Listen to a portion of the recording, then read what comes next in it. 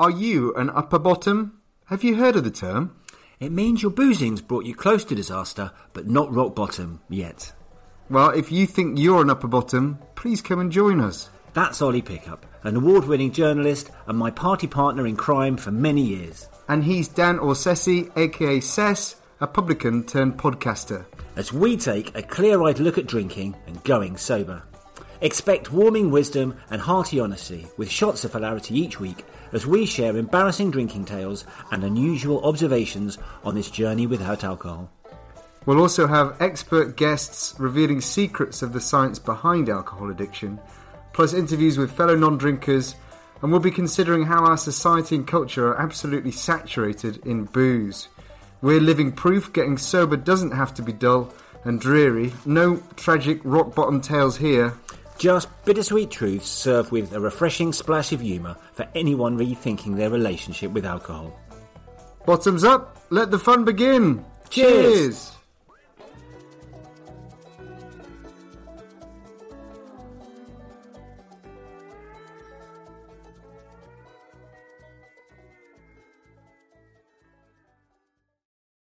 Hello and welcome to the third episode of the Upper Bottom podcast. This week, Sess, we're talking about the first time. How was the first time? Do you remember the first time? The first time I ever drank alcohol. I'll be honest, I don't think I do. There's no sort of standout moment. I'm sure it much like many people, it would be a sip of something in the early teenage years, persuading parents to buy shandy, maybe a glass of wine on holiday, again, early teen years. So I don't have a standout moment for the first time I imbibed.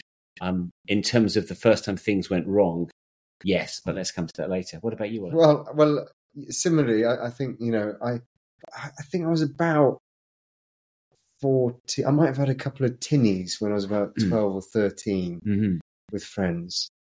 And it's obviously quite an alien taste, isn't it? Beer as a youngster, and initially I don't think I liked it. No, but maybe that's natural. Yeah, maybe because it's just very different. I remember being about 14, 15, and I'm conscious that my mum and dad will probably be listening to this. So sorry, mum and dad.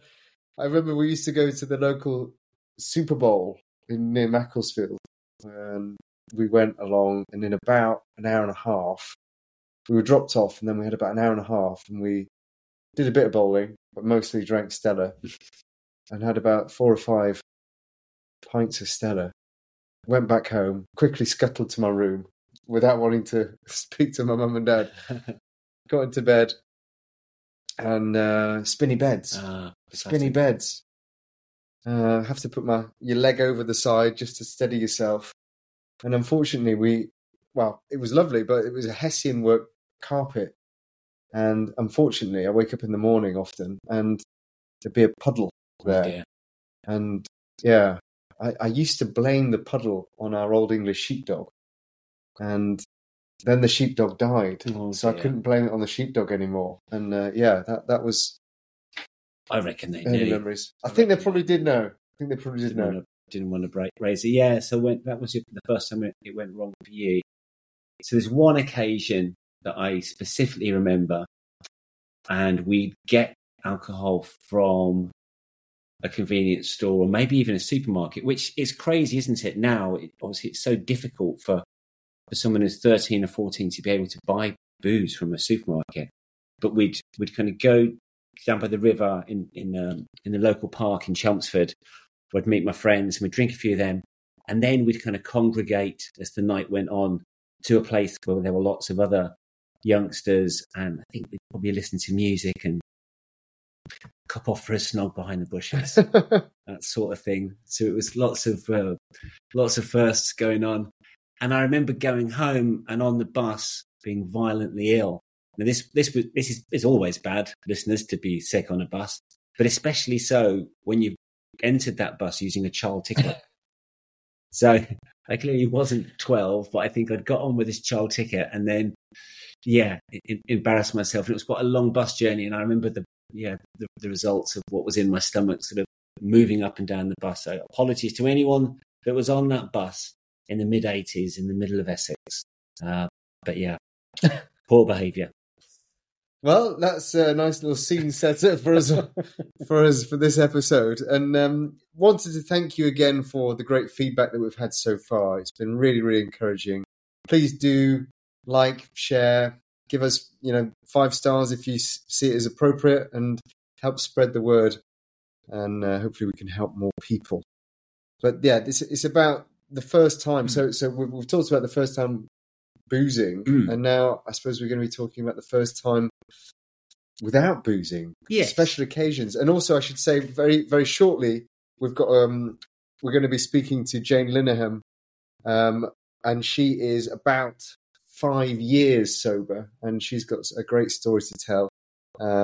She is founder of The Digital Voice, which is a PR advertising agency. So that's coming up shortly. Anyway, sorry, Sess. I think on this journey that we've talked about, there are a number of firsts that one encounters on the road, and they're coming because alcohol and drinking is so ingrained in our society, as we all know. So it's often a touch point on those important moments in one's life. And, you're thinking weddings, funerals, etc. But perhaps we'll start on a bit more of an everyday. I mean, I the one that sticks out for me was the first holiday that I had without alcohol. Again, I think many of us would associate holidays with having a drink and as a key part of it. And actually, that first holiday was a winter holiday with my in-laws in Sweden. The great thing about Sweden is that they're much ahead of us in terms of their alcohol-free products. So it was relatively easy, actually, and it was a skiing type holiday, so it was quite active. So for those reasons, I really didn't miss it as much as I thought I would. I have to say, though, the first summer holiday without alcohol was a bit of a different kettle of fish. And where was that? So that was in Turkey. Classic family holiday, bright blue, swimming pools, sand, sea, all the things that one expects from those holidays. And I think I didn't realize quite how much the yellow fizzy stuff was hardwired into my experience of what a good holiday is. And I did find myself being quite bored quite quickly. Right. And I guess that sort of makes one learn that really most of the time you're on holiday, it's that excuse to start drinking early by the pool, picking up a book that you got at the airport. And I did find myself just being a little bit bored in a way that I'd never been before. And also the monotony of the holiday as well. So I got over this by dragging the family around some Roman ruins, which I enjoyed, and perhaps them a bit less so. But yeah, so I'd say a mixed bag with holidays. I think as long as you've got stuff going on, it's great. But I think as I said, that default setting of not doing very much and drinking cheap continental lager doesn't work. And also, listeners, Turkey doesn't have any non-alcoholic beer. Yet.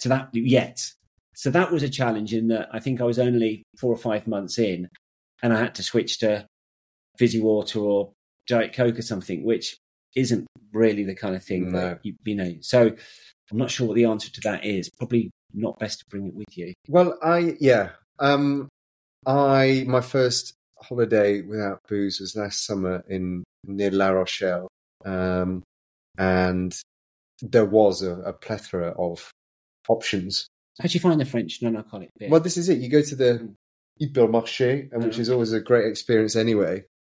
In fact, as a bit of an aside, we have to be careful with Claire, my wife, going into them. She often gets told off for spending too long in them. Not by me, by the staff that work there. They want to go home. Get away from the cheese aisle. But I was amazed at how many different beers they had, and there was Ruby, Leffe, yes, and just loads of other options that I just hadn't seen or tasted. So Panache is another. Yeah, of course. I have to say, a bit lemonade. But anyway, bit lemonade. Go on, Well, this is it. So those moments of downtime, reading or playing games and things like that.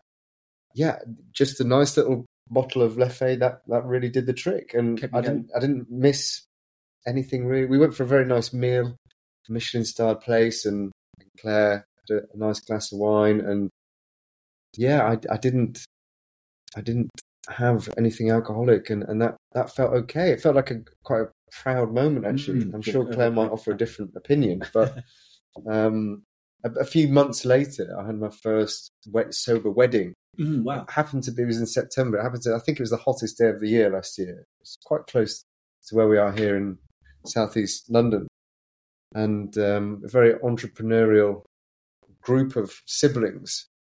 One of them owns this or looks after this venue, and so this is where the wedding was. And I brought along my own alcohol-free beers and put them behind the bar in the fridge. And I had one, came back about 10 minutes later, or 15 minutes later, let's say, for the next one, and then sold them all. The barman had sold all my beers, my non-alcoholic beers, and didn't realise, supposedly. So they made quite a tight. So I was a bit disgruntled, I have to be honest, that I didn't have anything. And then it's the water, and it's a bit boring, isn't it? Yeah. Yeah, so that's wedding. Christmas. So we both did our first non-alcoholic Christmas. I think it was one that I felt looming on the horizon. I think even in August, I was thinking, and people will say to you, "Ooh, Christmas." Yeah, that's a tricky That is word. the toughie, though, isn't it? And especially for you, with it being, the 31st of December. That was the year, wasn't it?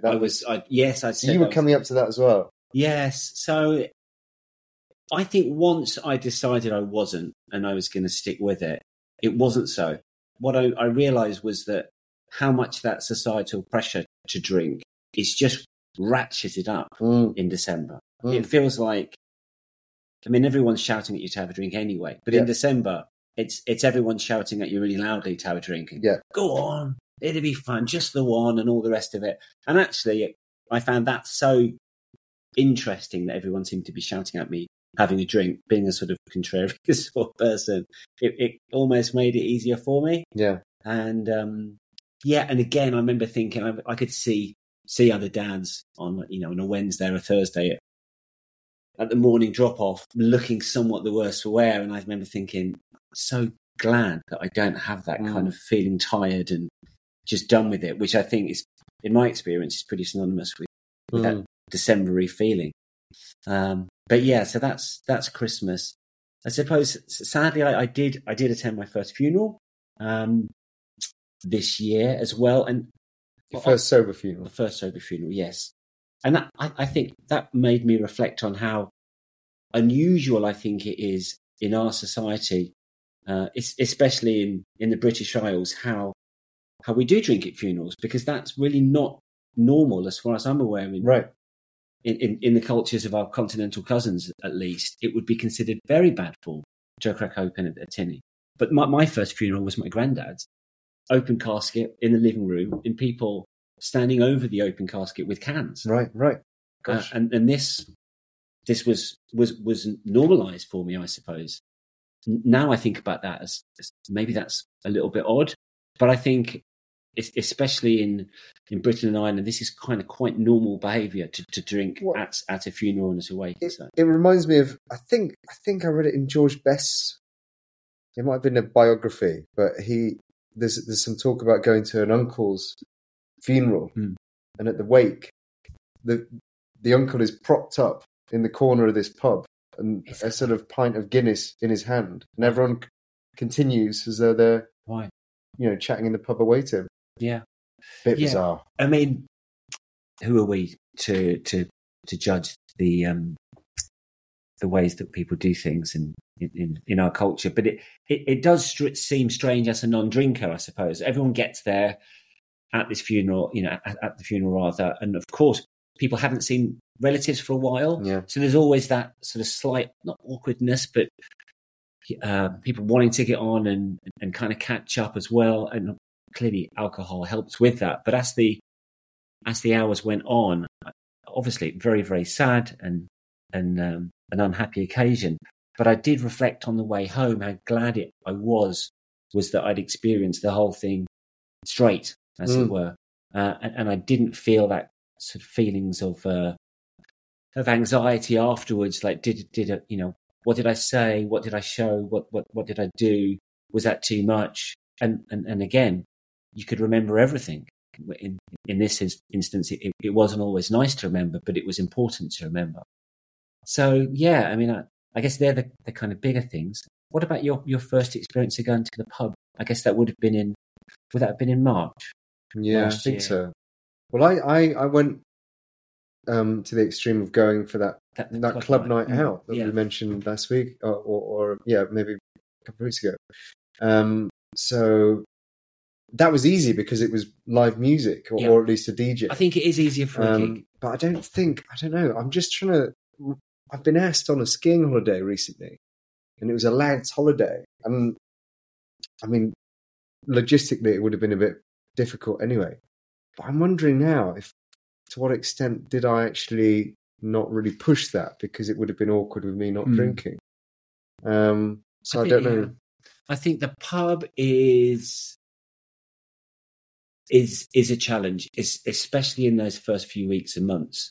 I think it's an environment that is clearly synonymous with all your memories and such. Yeah. It does get easier though, and there are certain tips. I think if you can mask the fact that you're not drinking a non-alcoholic product, at least for the first round or two, it could take the edge off. Yeah, I think, and obviously there are certain products now that have been quite successful as marketing themselves as ones where you can get a pint and that can go into the glass, so the other people at the pub aren't asking you about your choices. Yeah, that makes life a lot easier.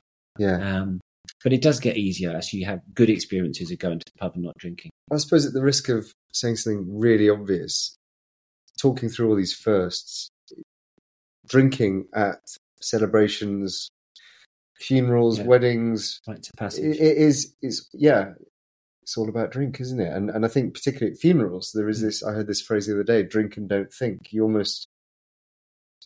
go for it, and not drinking does make you think. Yeah. Anyway, we'd like to hear how you're getting on, and perhaps whether you've got any feedback. As usual, it's upperbottompodcast at gmail.com. Mm-hmm. You can see us on Instagram at upperbottompodcast. But now we are delighted to welcome, as mentioned before, Julia Linehan, who will spend the next 20 minutes or so telling us about her experiences. It's great to have you on, Julia. Thanks so much for coming on Upper Bottom. And, first of all, congratulations for, next week it's going to be 5 years sober, isn't it? Which is incredible. So, I can't quite believe it's gone so quickly. And it's half a decade of not drinking. I do feel very, very proud. And it's like, the years have just gone past so quickly. But yeah, I'm very, very proud. 5 years and counting. Well, and counting, that's it. And so what exactly 5 years ago, take us to that space? So it's weird. A lot of people talk about, was there a defining moment? But I think one of the biggest factors was the hangovers just hurt. I was 45 at the time, and it became just more and more increasingly harder to cope on the hangovers and to function and to give my best to my company and to my family. And I thought, there's that, do the crime, do the time, that kind of idea. And it was worth it before then. I was, I enjoyed my decades of drinking, and it seemed like great fun. But when the price to pay is higher, and you're feeling so rough, you start thinking that is not worth it. And there was a series of big events in a particular year that was the Cannes de Mexico and then MWC in Barcelona. And each one of those, oh my God, being at the airport, it was painful. And I think it was a accumulation of all those things and the realization that the one thing I could switch off was just go, I'm not going to drink ever again.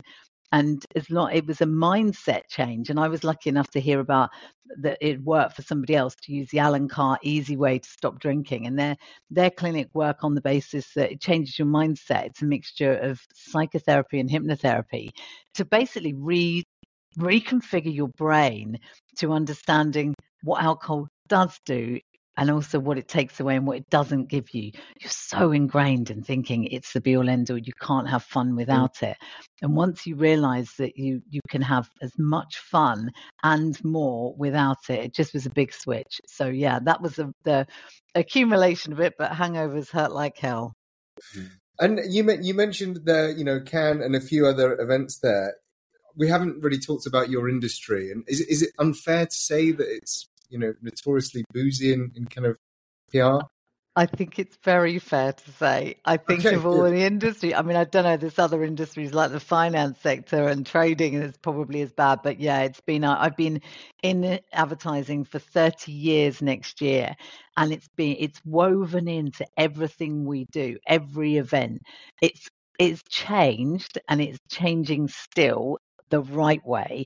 But for decades, it was a big part. And I've got to be honest, I led from the front. So I'm as bad at it as I can hold my hands up and say, yeah. I mean, I was very much had a love affair with drinking wine as much as everybody else did, and led from the front. But I think it is changing, and we're seeing that change happen, and I'm very proud to kind of almost be pushing that agenda of it as well. 5 years ago, it was not so well perceived alcohol free, and all the alcohol free drinks wasn't quite as standard, and you'd still go to an awards do and you'd be able to drink as much champagne as you can shove down your neck, but you ask for a non-alcoholic drink and you get offered a orange juice or a lemonade, and I always respond, am I 12? Give me something, give me fake. There's so many options of fake champagnes and wines and beers. Be creative and understand there's a lot more people now that don't drink, so it is changing. But yeah, it's a boozy industry. At the question for you here, Julia, at the Yes. end of your time when you were drinking, would you considered yourself or classed yourself as an upper bottom? You're aware of this term? I am aware of it. I love that term because I think everybody perceives, and everyone's like, was there a rock bottom moment? No. And in a way, I loved being a drinker. I was damn good at it, actually. But so there wasn't a rock bottom. There was just an understanding that it wasn't serving me well. I wasn't giving my best to my family or to my company or to myself. And I think that is a realization that it's easy to come to without having to hit rock bottom.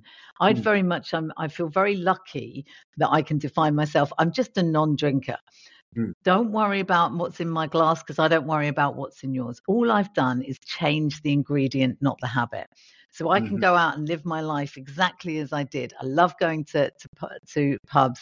I like having a glass of wine. I like having a glass of champagne. I love drinking beer. I just choose not to have alcohol in it. And that's quite a blessing because I felt free. I just said I'm never drinking again 5 years ago, and I never would drink again. There's a lot of people that obviously are in AA and in a different situation where there is that they're having to do one day at a time, and that's very different for them. I mean, part of me still thinks there is an understanding that once you understand that alcohol brings you nothing, you're not missing anything. So as a non-drinker, I'm just choosing to change the ingredient, and that's a very easy switch to make. Will you mark your 5-year sober anniversary anyway next week, Julia? Yeah, I think so. I mean, I always do. When I did a post last year on my 4th year, it was on LinkedIn. It was one of the most engagement I've ever had, and I'm quite prolific on LinkedIn. And there's a huge support for that. So I will write a post about it, and it's about encouraging. And I think if you show that you are living really well with this brighter, clearer, happier life, and you show that and present that self, that's encouraging other people to think this is not a negative. And I think there's always even the word sober. It's not exactly invigorating, is it? It doesn't bring you joy. And there's one that's like, I call myself a sober lush because I almost feel like that. Let's put a good spin on this. So yeah, I'll be celebrating it, and I like Thompson and Scott Naughty champagne. It's my favourite champagne. But it's weird. I can't drink a whole bottle of fake champagne. I used to probably be able to do a whole bottle of real champagne, but definitely celebrate it in that way. And I think just taking stock and going, so much has been. There's so many benefits to changing that one small part of your life and just leaving it behind as it just didn't serve me well. And then everything that's happened since then, it's incredible, really. And I'm so blessed that I made that decision. So grateful. Well, and you're helping others. I love Spill. So tell people about Spill. Yeah. So Spill is Sober Party Industry Lads and Ladies, and it is very simply a WhatsApp group and a community. We are lucky that Liz Shanks, who is part of Spill, is our organises some really incredible socials for us as well. But myself and the co-founder, Michael Smith, set it up 5 years ago. He's on AA, so that's great because he can add that layer of support in the group for that. But the group is made up of mindful drinkers, sober curious, non-drinkers, those that just want to understand or change their relationship with alcohol, and AA as well. And in an industry that, as we started this conversation, that has drinking woven into it, having that support community and always knowing that there's always a spiller at certain events is a really strong thing, a message to the industry. So we are seeing a lot more people join, and it's quite. I'm so relieved in a way that the industry is shifting and moving the needle to a much healthier way of living. And we should say this is a WhatsApp group, isn't it? Yes. Yeah, great. It's just a WhatsApp group run by people I'm a big believer in community. I'm co-founder of a digital leading ladies, and I lean in on lots of other community groups. And one thing you've always got to know is you are stronger together. And it's by doing, loving and learning from each other. That's what community gives you. So Spill is there really as just a WhatsApp group to support each other. Interesting. A question here for you. To what extent do you think it's harder or easier for women to be sober due to societal pressures, if that statement is true? Do you know what? It is easier, and I do feel for men actually. My husband he drinks, but he doesn't drink loads. But when he goes out with his mates, it is still very hard to put your hands up and go, no, I'm not going to drink tonight. And even if you say you're driving, there's still that pressure on you. And even though, and I think it's changing because you've got so many good alcohol-free beers on tap now. Lucky Saint is doing the world of good to the industry and to pubs. And there's always good choices of alcohol-free beers. But I honestly believe it is a lot harder for men to say no and to stand out and be a little bit different on that. So I hope that changes. I don't know what you both think about it, how easy you find it. Well, it's interesting actually. You mentioned Lucky Saint there.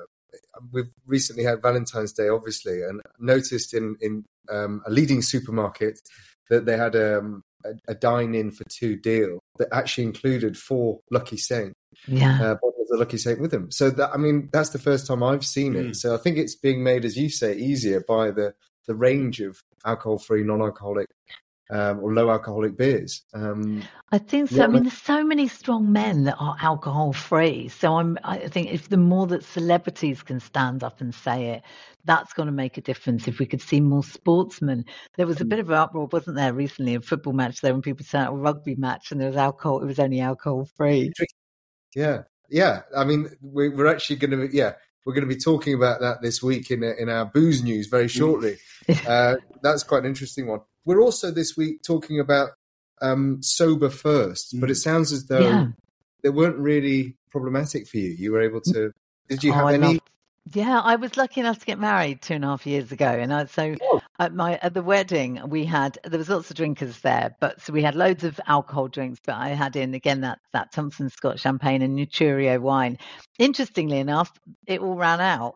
That one because the wedding's a really long day, and if you are going on it, bang on it on the wine, you can find yourself almost missing out. And so a lot of people were joining me on not drinking, but I loved it, and it was again that clarity. I got to live and love every moment, and I think when you take away a drug that ultimately is dulling your senses and it is making you fuzzy and messy, then that's a good thing. I do feel like life is that bit brighter. It's like in Technicolor. It can be it's quite intense because it's good and bad days. Good and bad days, you got to face it full on. You got nothing that you can hide. You can't hide behind something, and you can't bury your head in alcohol or other drugs. But I have to say, a bad day is only made worse by alcohol because the next day the problems are still there, and now you've got a hangover. So if you can learn to have your own sober toolkit of how you handle stress or how you handle difficult days, that really sets you up. So when you do stop drinking, you do tend to have to think about other ways of looking after yourself and your well-being and getting to know yourself without becoming all earthy and touchy-feely. But that was quite an interesting for me to learn what works for me, what brings me joy, and what makes me feel good. You've articulated that brilliantly. That's that sort of seeing in multicolour, but also having the challenges. Definitely how I feel. And so thank you for being so clear with that. Final question. Yes.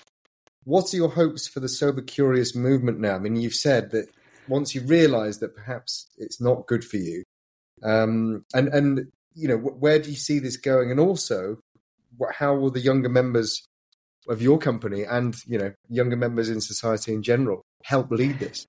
Do you know what? I'm seeing a massive shift. The Gen Z generation is really they have a completely different attitude towards alcohol, and I'm so relieved to see it. I think it's more they can take it or leave it. I'm seeing my team is made up of, there's 33 people at the Digital Voice, and it varies in ages. But those that are in their 20s, they're quite happy to come out and have an amazing time, and they'll have one or two or none. I don't know. I think it helps because I lead from the front in a different way. I think if I was constantly like I used to 20 years ago, I would have been leading from the front. I'd have been getting them to go down to the pub or good drinking at every event. So I think that makes a big difference. And I definitely think that we're starting to see a shift in attitudes, and they're just more comfortable with themselves, and they're much better at embracing well-being and their mental health. And let's not forget that the last thing you need if you have any mental health problems is a drug that does exactly the opposite of what you think it's going to do. It will make everything worse. So I'm really proud. I think we've got a movement on our hands here. I'm not going to say that it's going to go as far as smoking and no smoking in pubs kind of thing. But do you think that? I think so. Like, the more researched this journey, and obviously I used to run a pub, and I was working in a pub when the smoking ban happened. So I remember all the conversations that we had about how this was never going to work, and how in society's mind a switch was flicked.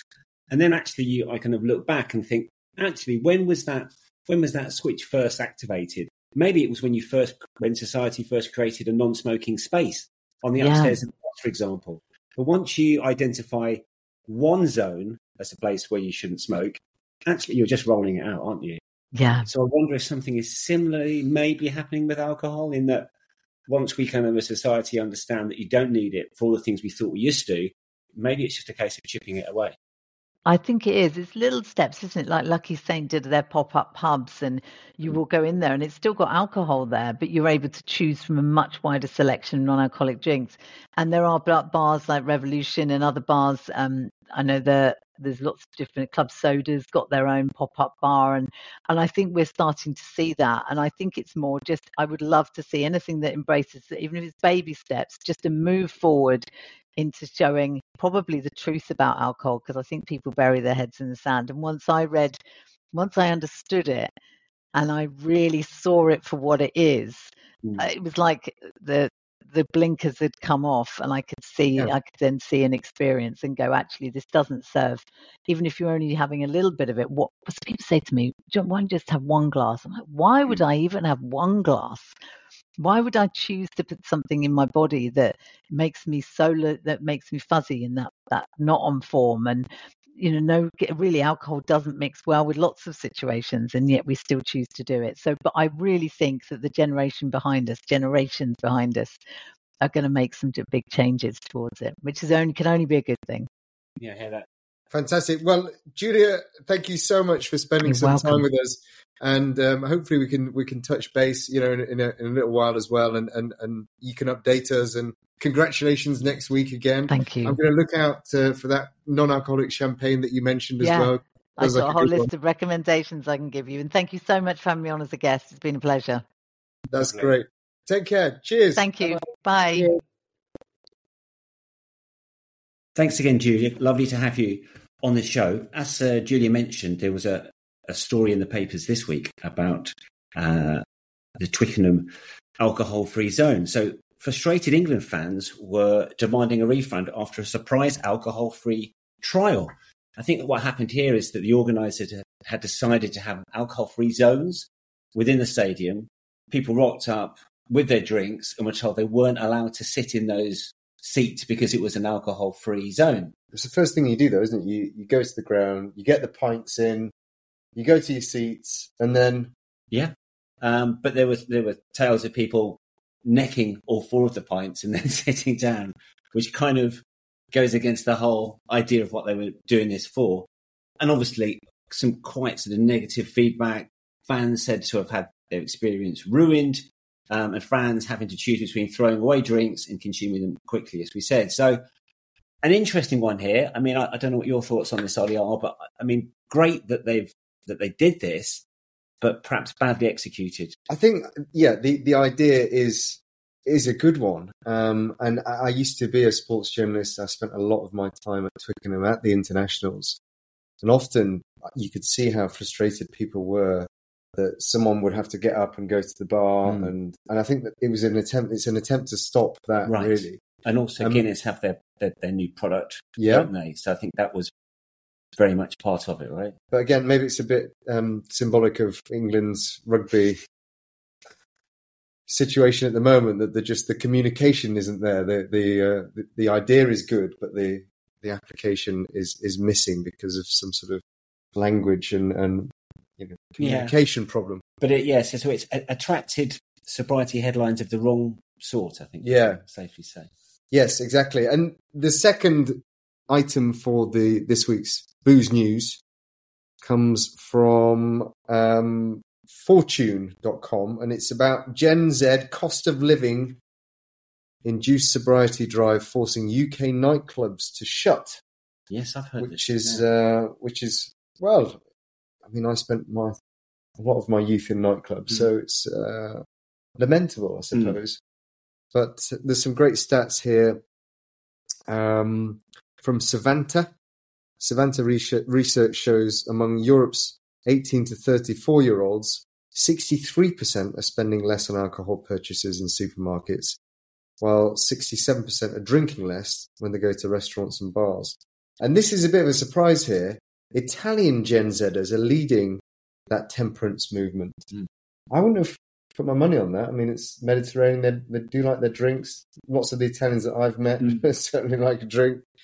But what do you think about nightclubs struggling? Well, actually, there was a piece of news in one of the trade papers about nightclubs closing, and it seemed to suggest that this was a reason, sort of post-COVID, they didn't get some of the benefits that restaurants and pubs that serve food did, and they were claiming that it had nothing to do with changes in people's consumptive habits. So I don't know. I mean, I would imagine that cost has something to do with it, because if you look at how much alcohol costs versus how much it cost 20, 25 years ago when we were doing these sorts of things, I think it's prohibitively expensive. Yeah.